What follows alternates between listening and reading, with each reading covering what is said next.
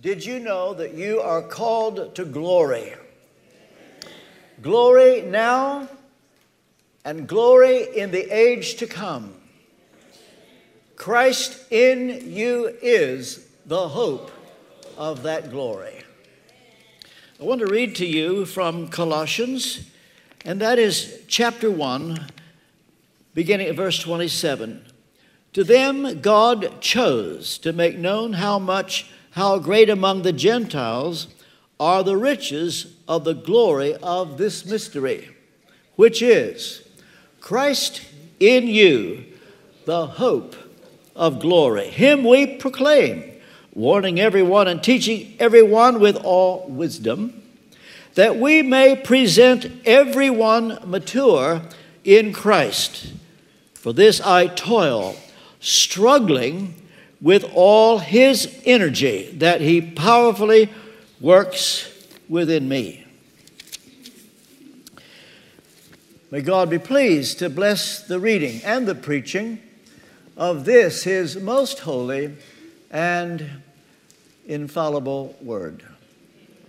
Brief word of prayer.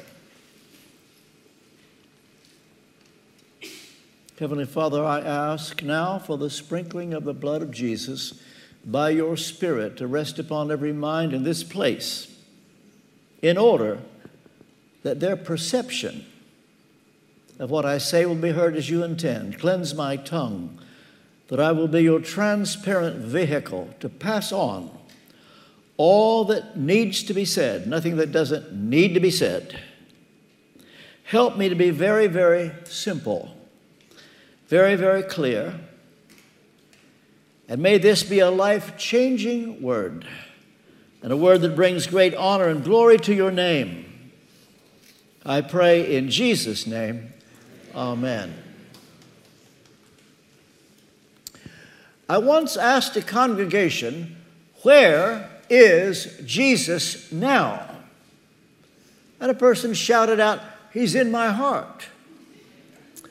Well, that wasn't the answer that I was looking for. I wanted to point out that he's literally, Jesus, is at the right hand of God. But this lady who shouted that out wasn't far wrong, because this is one place, it's unique, where Paul says, Christ in you, the hope of glory. Now, he does say Christ. Well, what's the point? Well, the word Christ means the anointed one. The reason we refer to Jesus Christ. Jesus, the man, Christ, the anointed one. And if we say Lord Jesus Christ, which is Paul's favorite term, it's God who is Jesus, the man, the anointed one. But here Paul just says Christ in you, probably conscious of the Gnostics. But then he says it's a mystery which is Christ in you. What does it mean by a mystery? Well, we might begin by asking, where is Christ in us? Is it in our mind? Is it in our heart? Is it in our body? Paul did say, I want Christ to be magnified in my body. So exactly where? Well, this is part of a mystery. Don't try to figure that out. Christ in you, the hope of glory. But here's what you must never forget. You might say, well, I don't feel Christ in me. And if I were totally honest with you, neither do I most of the time. In any case, it's a fact before it's a feeling. And the fact is, he is. Christ is in us. And it's another example of what we mean by regeneration being an unconscious work. Now, this is not time to go into the Ordo Salutis, order of salvation, but you need to know this. Remember that you were born again before you knew it. That is, you were conceived. You weren't around. And that is the way it is with a person who is saved. Regeneration, life, begins, or you would never be able to believe, because we're born dead in trespasses and sins. And the only way we ever believe is that life has been imparted to us. Well, so with Christ being in us, we may feel nothing at first. And so as regeneration is an unconscious act of the Holy Spirit, I choose to believe that Christ is in me, and he's called the hope of glory. Now, extraordinary statement. We want to look at it a little bit. Are you aware? Hebrews chapter 2, verse 10, the writer says, we are all called to glory. Did you know that? That's all it says, glory. What is glory? Well, it's what you think it is. Praise, honor, high level of importance, significance, fame. Really? Oh, yeah. We've been called to glory. And you see, what is the hope? That glory is in us because Christ is in us. God has chosen to honor us. It's his choice. It's his idea. You say, well, I never thought of that because I'm just a nobody. But Hebrews 2:10, we've been called to glory. And so the hope of that glory is that Christ is in us, the same Son of God who lived on this earth now honors us by reliving his life through us. Now, perhaps you know what it's like to have a parent reliving his or her life in you. A lot of people are aware of that. Parents will do that. I'm sure that my dad did that. He was never sure whether he was called to preach, and he's admitted to this. And so he thought, well, if my son becomes a preacher, it makes good that desire, or at least I feel like I'm having a second chance. And a lot of parents do this. I don't know that there's anything wrong with that. But there is this to be said. Jesus is reliving his life through us, except not because he's looking for something compensatory. There's nothing to make good or put right or to make up for, because he was complete in himself. So why would he want to relive his life through us? Well, it's because that's what he has chosen to do. Now, the word hope, it means realistic expectation. 1 Corinthians 13:13. Now abideth faith, hope, love. Greatest of these is love. Faith, there's assurance in faith. Hope, high level of assurance. When you know that you're not going to be deceived. In fact, Romans 5 verse 2, hope does not disappoint us. And so Christ in you is the hope. You're not going to be disappointed. It is going to happen. Well, how then is this manifested? All right. It is manifested through our relationship with the Father. God the Father. Our relationship with him is the way it is manifested. So that means that we must do nothing without his approval, based upon that that's the way Jesus was. Jesus said, John 15, the Son does nothing of himself but what he sees the Father do. We heard an extraordinary sermon this morning by Simon when he was talking about the man at the pool of Bethesda who was healed, and it was on the Sabbath, and he got in trouble because it was the Sabbath. Nobody rejoiced in his healing. They were upset that it was done on the Sabbath. And Jesus said, well, my Father did it. He's always working, Sabbath or not. And not only that, the Son does what the Father does. And so the Father ordered this man to be healed. Now, you may have thought that that relationship that Jesus had with the Father, think about it, John 5:19. The Son, referring to himself, can do nothing of himself or by himself. In other words, he only does what the Father does. So he lives that way, and that has not changed at the right hand of God. That at the right hand of God, Jesus is our high priest. He's interceding for us. And do you think he makes it up as he goes along? What is he saying? Well, I have to tell you. He's interceding as the Father beckons him to do. And so this is a wonderful thing. If you let this grip you, that when you're praying, that the Father has already decided what is best for you. Psalm 84, verse 11. No good thing will he withhold from them that walk uprightly. And so if you're wise, you will live by the faith of the Son of God. That's what Paul did. Because he knows the Son of God at the right hand of the Father is interceding according to the will of the Father. You say, well, R.T., I'm afraid that Jesus might leave out something that I would hope that he would get in there. I can tell you, if you want to be wise, you will go along with everything that has been planned for you. There is no way that you can improve on what God has decided is best for you. And the smartest thing you can do is to live by the faith of the Son of God. Now, why would Paul say that? Well, there are times when I don't feel like I have much faith at all. And I don't know what to pray for. Holy Spirit intercedes according to the will of God, equally Jesus. And so what I do is say, Father, whatever Jesus is praying for me, I just want to say, it's good. It's good.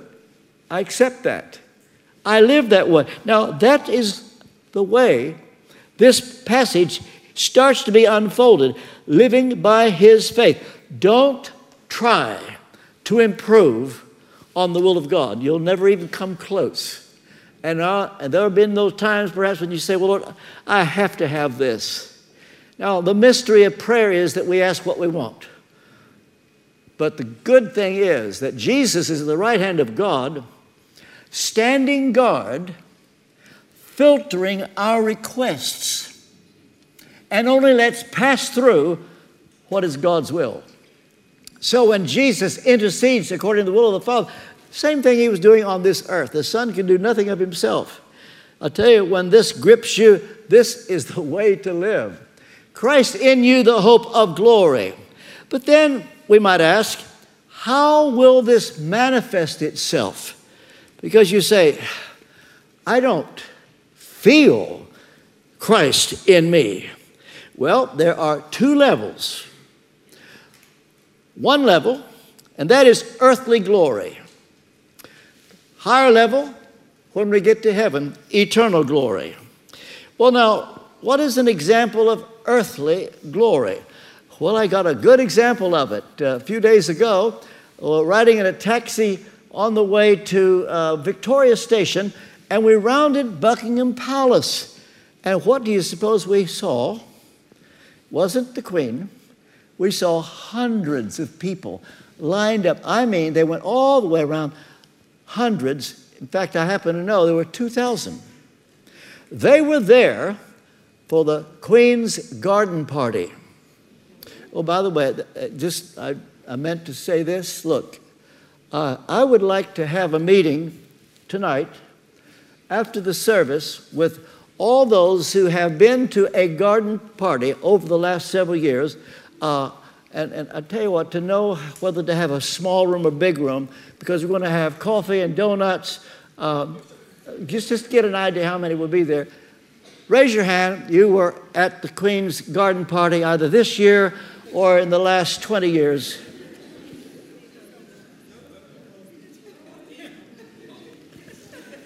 You've messed everything up. Well, look, I will meet with you afterwards. Tell me about it, because I've never been. No one else? Oh, there's another one. Good land. Well, you've already shown honor and glory. How many more? You're just too humble to admit. All right. Well, here's the thing I said to Louise. Now, granted that there will be a few Christians, obviously, there's two. I believe you. And it's an example, there'll be some Christians there. But generally speaking, probably the only glory those people will ever have is to be at the Queen's garden party. They wear their finest dress, probably bought a new one for that occasion. Nice, shiny shoes, pocketbook, hat, and it is something they will talk about. And by the way, only 8 or 10 of them will get to meet the Queen. I've got inside information. It's predetermined who gets to speak to her, and they are told to walk this way. The rest will just have to say, because the first thing that your friends will ask, did you meet the Queen? Okay. Did you meet the Queen? No. All right. You see, very few meet her. But imagine, those who get to meet the Queen, you talk about a moment of glory. But the sad thing is, it's probably the only glory, honor they will ever have. But think about this. Look what's coming down the road for you and me. Christ in you, the hope of glory, that which no greater can be conceived. Well, now you may ask, is there any other way that this is manifested? Well, I think so. For example, wisdom. Do you realize that Jesus is our wisdom and our redemption? He's referred to as greater than a Solomon is here. I was just reading this week again of the story of the 2 women who had babies, and one died. And the mother of the dead child took the dead child and traded with the mother's living baby and had it with her. And so the next morning, the mother of the baby that was stolen said, this is not my baby. And the mother holding the imposter said, well, this is my baby. So finally it went to Solomon. And Solomon could see both claiming to be the mother.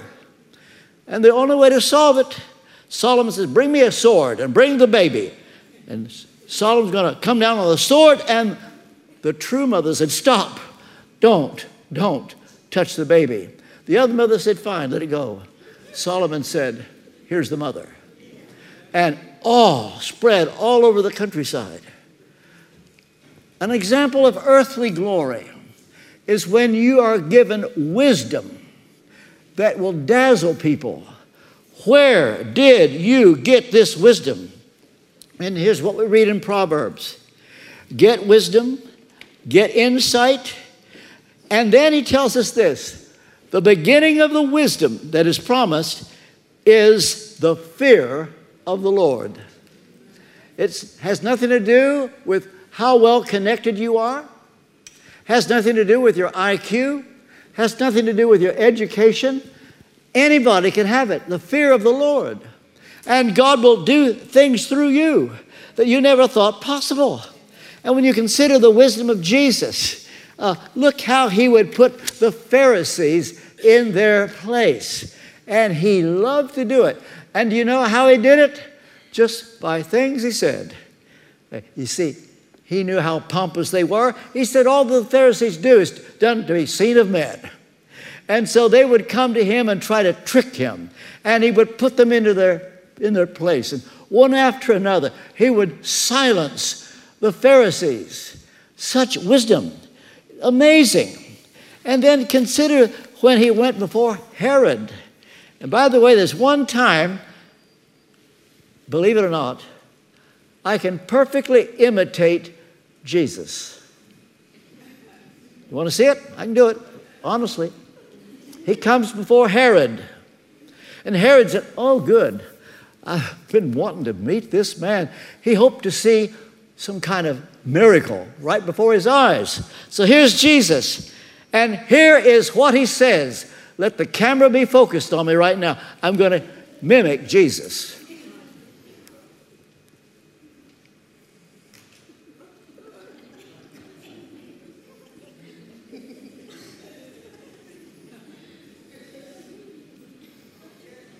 How am I doing? He didn't say a word. Didn't say, you talk about brilliance. And by saying nothing, look what he did to Herod. Got him all flustered and mad and angry. Same thing with Pontius Pilate. Isaiah 53, as a lamb before his shearers is dumb, so he opened not his mouth.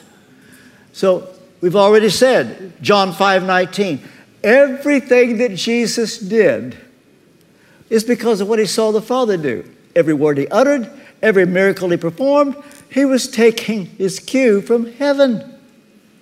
And so in this moment, he is told by the Father, don't say a word. God will give you wisdom like that, where you don't think you're going to be able to stand what is coming. I used to see Yasser Arafat, visited him 5 times. I always claimed the promise, Matthew 10:20.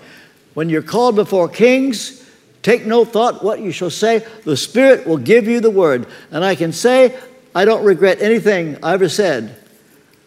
One of those times, God will give you the words. And I think of Stephen before the council. They were not able to resist the wisdom. God will do that for you. Christ in you, his wisdom. We're told in Mark 6, he performed these miracles and they attributed it to his wisdom. They said, where did he get this wisdom to perform all these miracles? Christ is in you. Who knows how he will use you? It ain't over till it's over. Eye hath not seen nor ear heard, neither have entered in the heart of man the things that God has prepared for those that wait for him, that love him. And so, wisdom. I have to tell you, the wisdom of Jesus, however, was an unvindicated wisdom. What's that? Well, we're told, 1 Timothy 3:16, that Jesus was vindicated by the Spirit.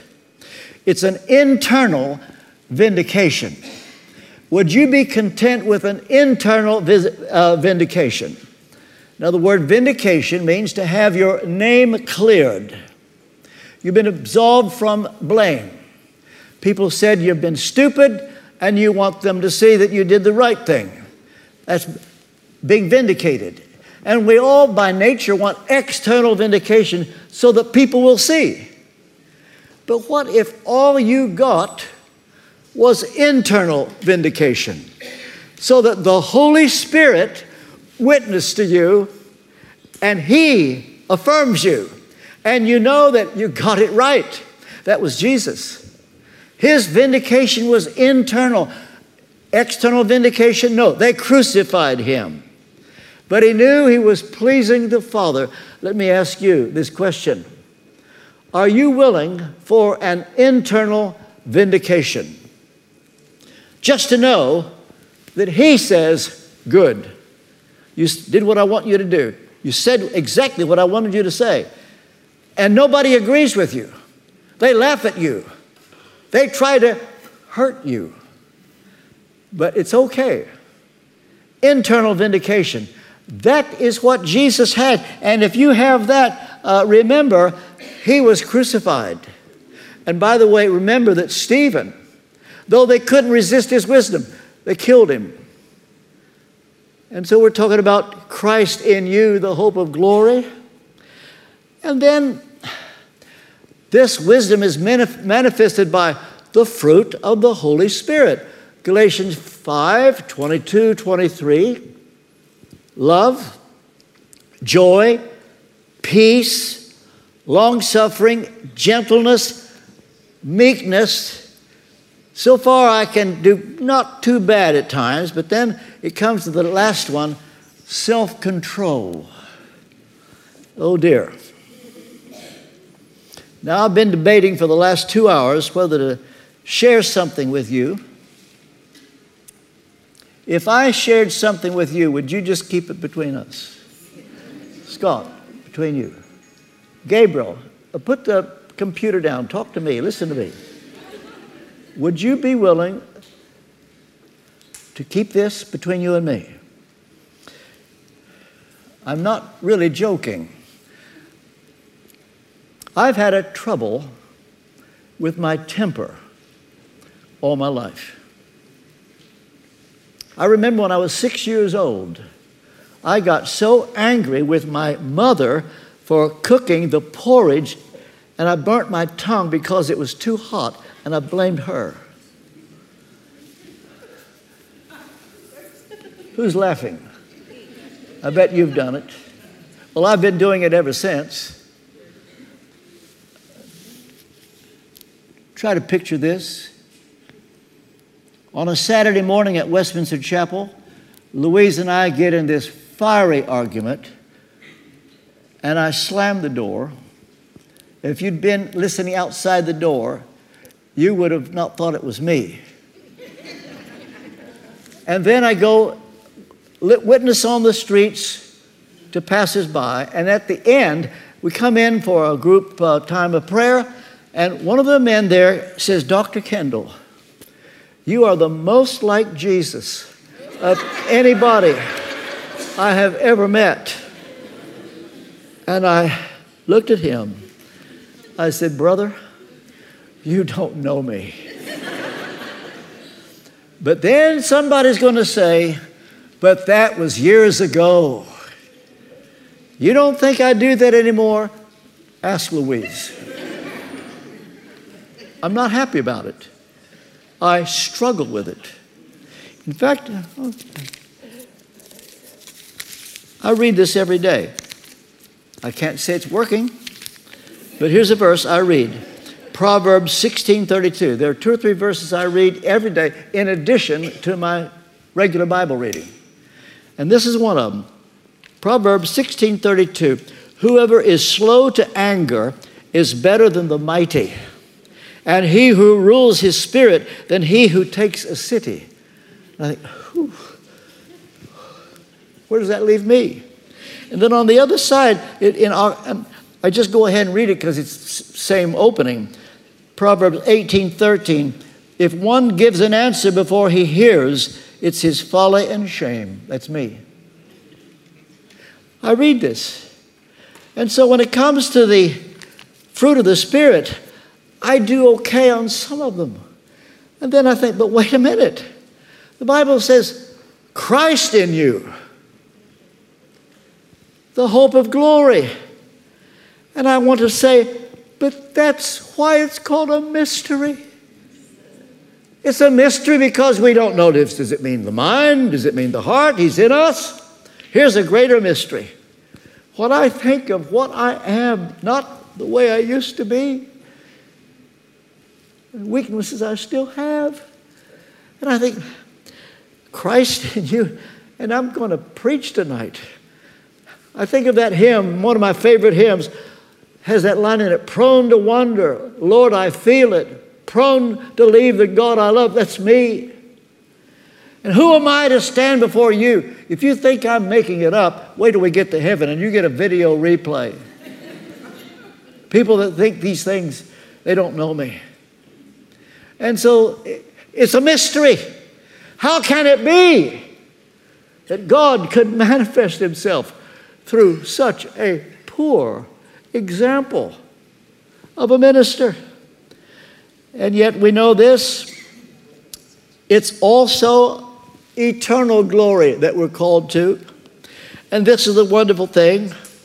God isn't finished with us yet. And here's what we read in Hebrews chapter 12. Verse 2. Looking to Jesus, the founder and perfecter of our faith, what kept him going? Who for the joy that was set before him endured the cross. Did you think he liked it? Despised the shame. Do you think he enjoyed that? Do you know that they took all his clothes off? He's hanging naked on a cross. Mary Magdalene, his mother, the crowd saw him. They said, hey, Son of God, come down from the cross so we can see him believe. He saved others, he can't save himself. Do you think Jesus liked that? It was horrible. And when they nailed in the nails, what made you think he liked it? It was awful. But what kept him going. He knew that on the other side, the joy that was set before him. And so in this world, we all, I think you might include me at least a little bit, have much growing to do. The good news is, whom he justified, and that's me. I know I'm justified. I know that the righteousness of Jesus is put to my credit. I am righteous in his eyes. Maybe not yours and not my own. But he says it. And those whom he justified, he glorified. He's not finished with us yet. And so, eternal glory. So as Jesus was welcomed home by his Father, so are we promised a glorious welcome. Imagine this. After it's all over, whatever life has been for you, you're going to stand before him and you're going to get the verdict. No one will have bribed him. He's going to know everything. And the thought that he might look at us and say, good, well done. Can you imagine? You're talking about glory. You're talking compared to a garden party. Imagine eternal glory and honor than which no greater can be conceived. But then Paul makes an interesting comment. He says, for this I toil. Why would he do that? Well, there's sometimes you have to make an effort. You control your temper.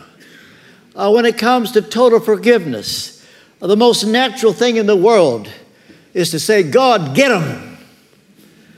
But to say, it's okay. You let him off the hook. It's not easy, but you do this. You refuse to keep a record of wrongs. You can do that. You refuse to tell anybody what they did. You make an effort. It's not easy. And so here's what Paul said. It's interesting. I work hard with all his energy. Imagine that. It's a paradox. I work hard with all his energy.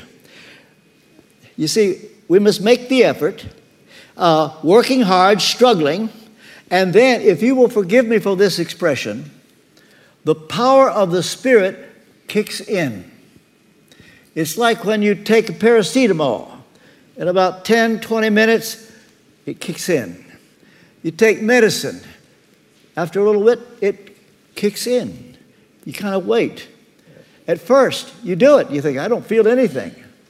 And so Paul's saying that. I work hard, but lo and behold, with all his energy. We make an effort, working hard. And the power of the Spirit moves in.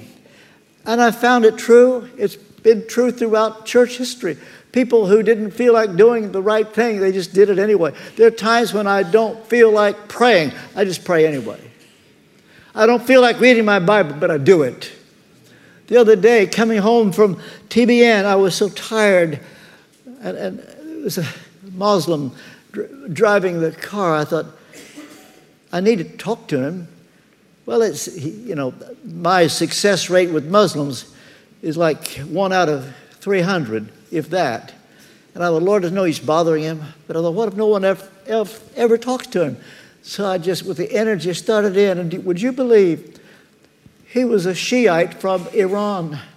Prayed the prayer at the end and was in tears. He couldn't believe what had happened, nor could I. Sometimes you just move with the effort. You don't feel like it. A couple came from America across the Atlantic 200 years ago because they wanted to hear George Whitefield preach. They said by the time they landed after a 3-week crossing, those weren't the days of the QE2 when you go across in 4 days, 3 weeks. There were several storms. They didn't think they would live. And when they landed at Southampton, they were so tired. But they inquired, would George Whitefield be preaching in London? Yes. So they make their way to London. They go to Tottenham Court Road where his tabernacle was, and they go, and it's Whitefield, all right. But they said, he looked tired. He must have had a busy week. And he started out, and he just kind of mumbled and struggled, and they just wondered if it was worth the effort, when all of a sudden, something happened. It was electric. He began to soar. He began to preach. And he said by the time he finished, they would have crossed 1,000 seas for that moment. And they said they left physically refreshed. That's what the Spirit will do. Power of the Spirit. We make an effort. We feel so unworthy. But we're told Christ is in us. We feel nothing. Feel it or not, He's in us. And Paul says, I work hard, and the Spirit enables me to do it. And so, feel this or not, Christ is in us. And now think about this. The only glory some people will ever have is a garden party. A good invitation. Maybe a little bit of name dropping. By the way, those people wouldn't go if they couldn't talk about it. That's the only fun they're going to get. If they knew they couldn't tell anybody, they wouldn't go. You see, something's going to happen to us down the road. A welcome than which no greater can be received. Have you ever heard of Henry Morrison? Anybody here ever heard of Henry Morrison? Well, he was a Baptist preacher 100 years ago in the era of President Theodore Roosevelt. He was a missionary in Africa for 40 years. He decided the time had come for him to retire, and he sent a letter to a couple friends to say, we will be coming to New York, and we will see you soon after we get there. And so he and his wife now on the trip back, and on the day that the ship is to arrive, they make sure they're first in the queue to get off the ship. And as the ship is coming in, a band is playing. And they can't believe that this was, they look at each other. They shouldn't have done this for us. And they were so excited, and they were ready to get off that ship when a policeman says, stop here, sir. What? Just don't go any further. It turned out that President Theodore Roosevelt was on the same ship. He had been game hunting in Africa for 3 weeks. The band was for him. As it turned out, the old couple were last off the ship, and they come down the gangplank and they put their suitcases down. Nobody there to meet them. They make their way 3 blocks to a second-rate hotel. The old missionary falls on his knees and sobs and says, Lord, I serve you. 40 years in Africa. I come home, nobody here. President of the United States, game hunting. He comes home and a band plays. But at that moment, he heard as clear as anything. The Lord whispered to him, but you're not home yet. Paul said, I reckon that the sufferings of this life are not worthy to be compared with the glory that's coming. You're not home yet. Christ in you, the hope of glory.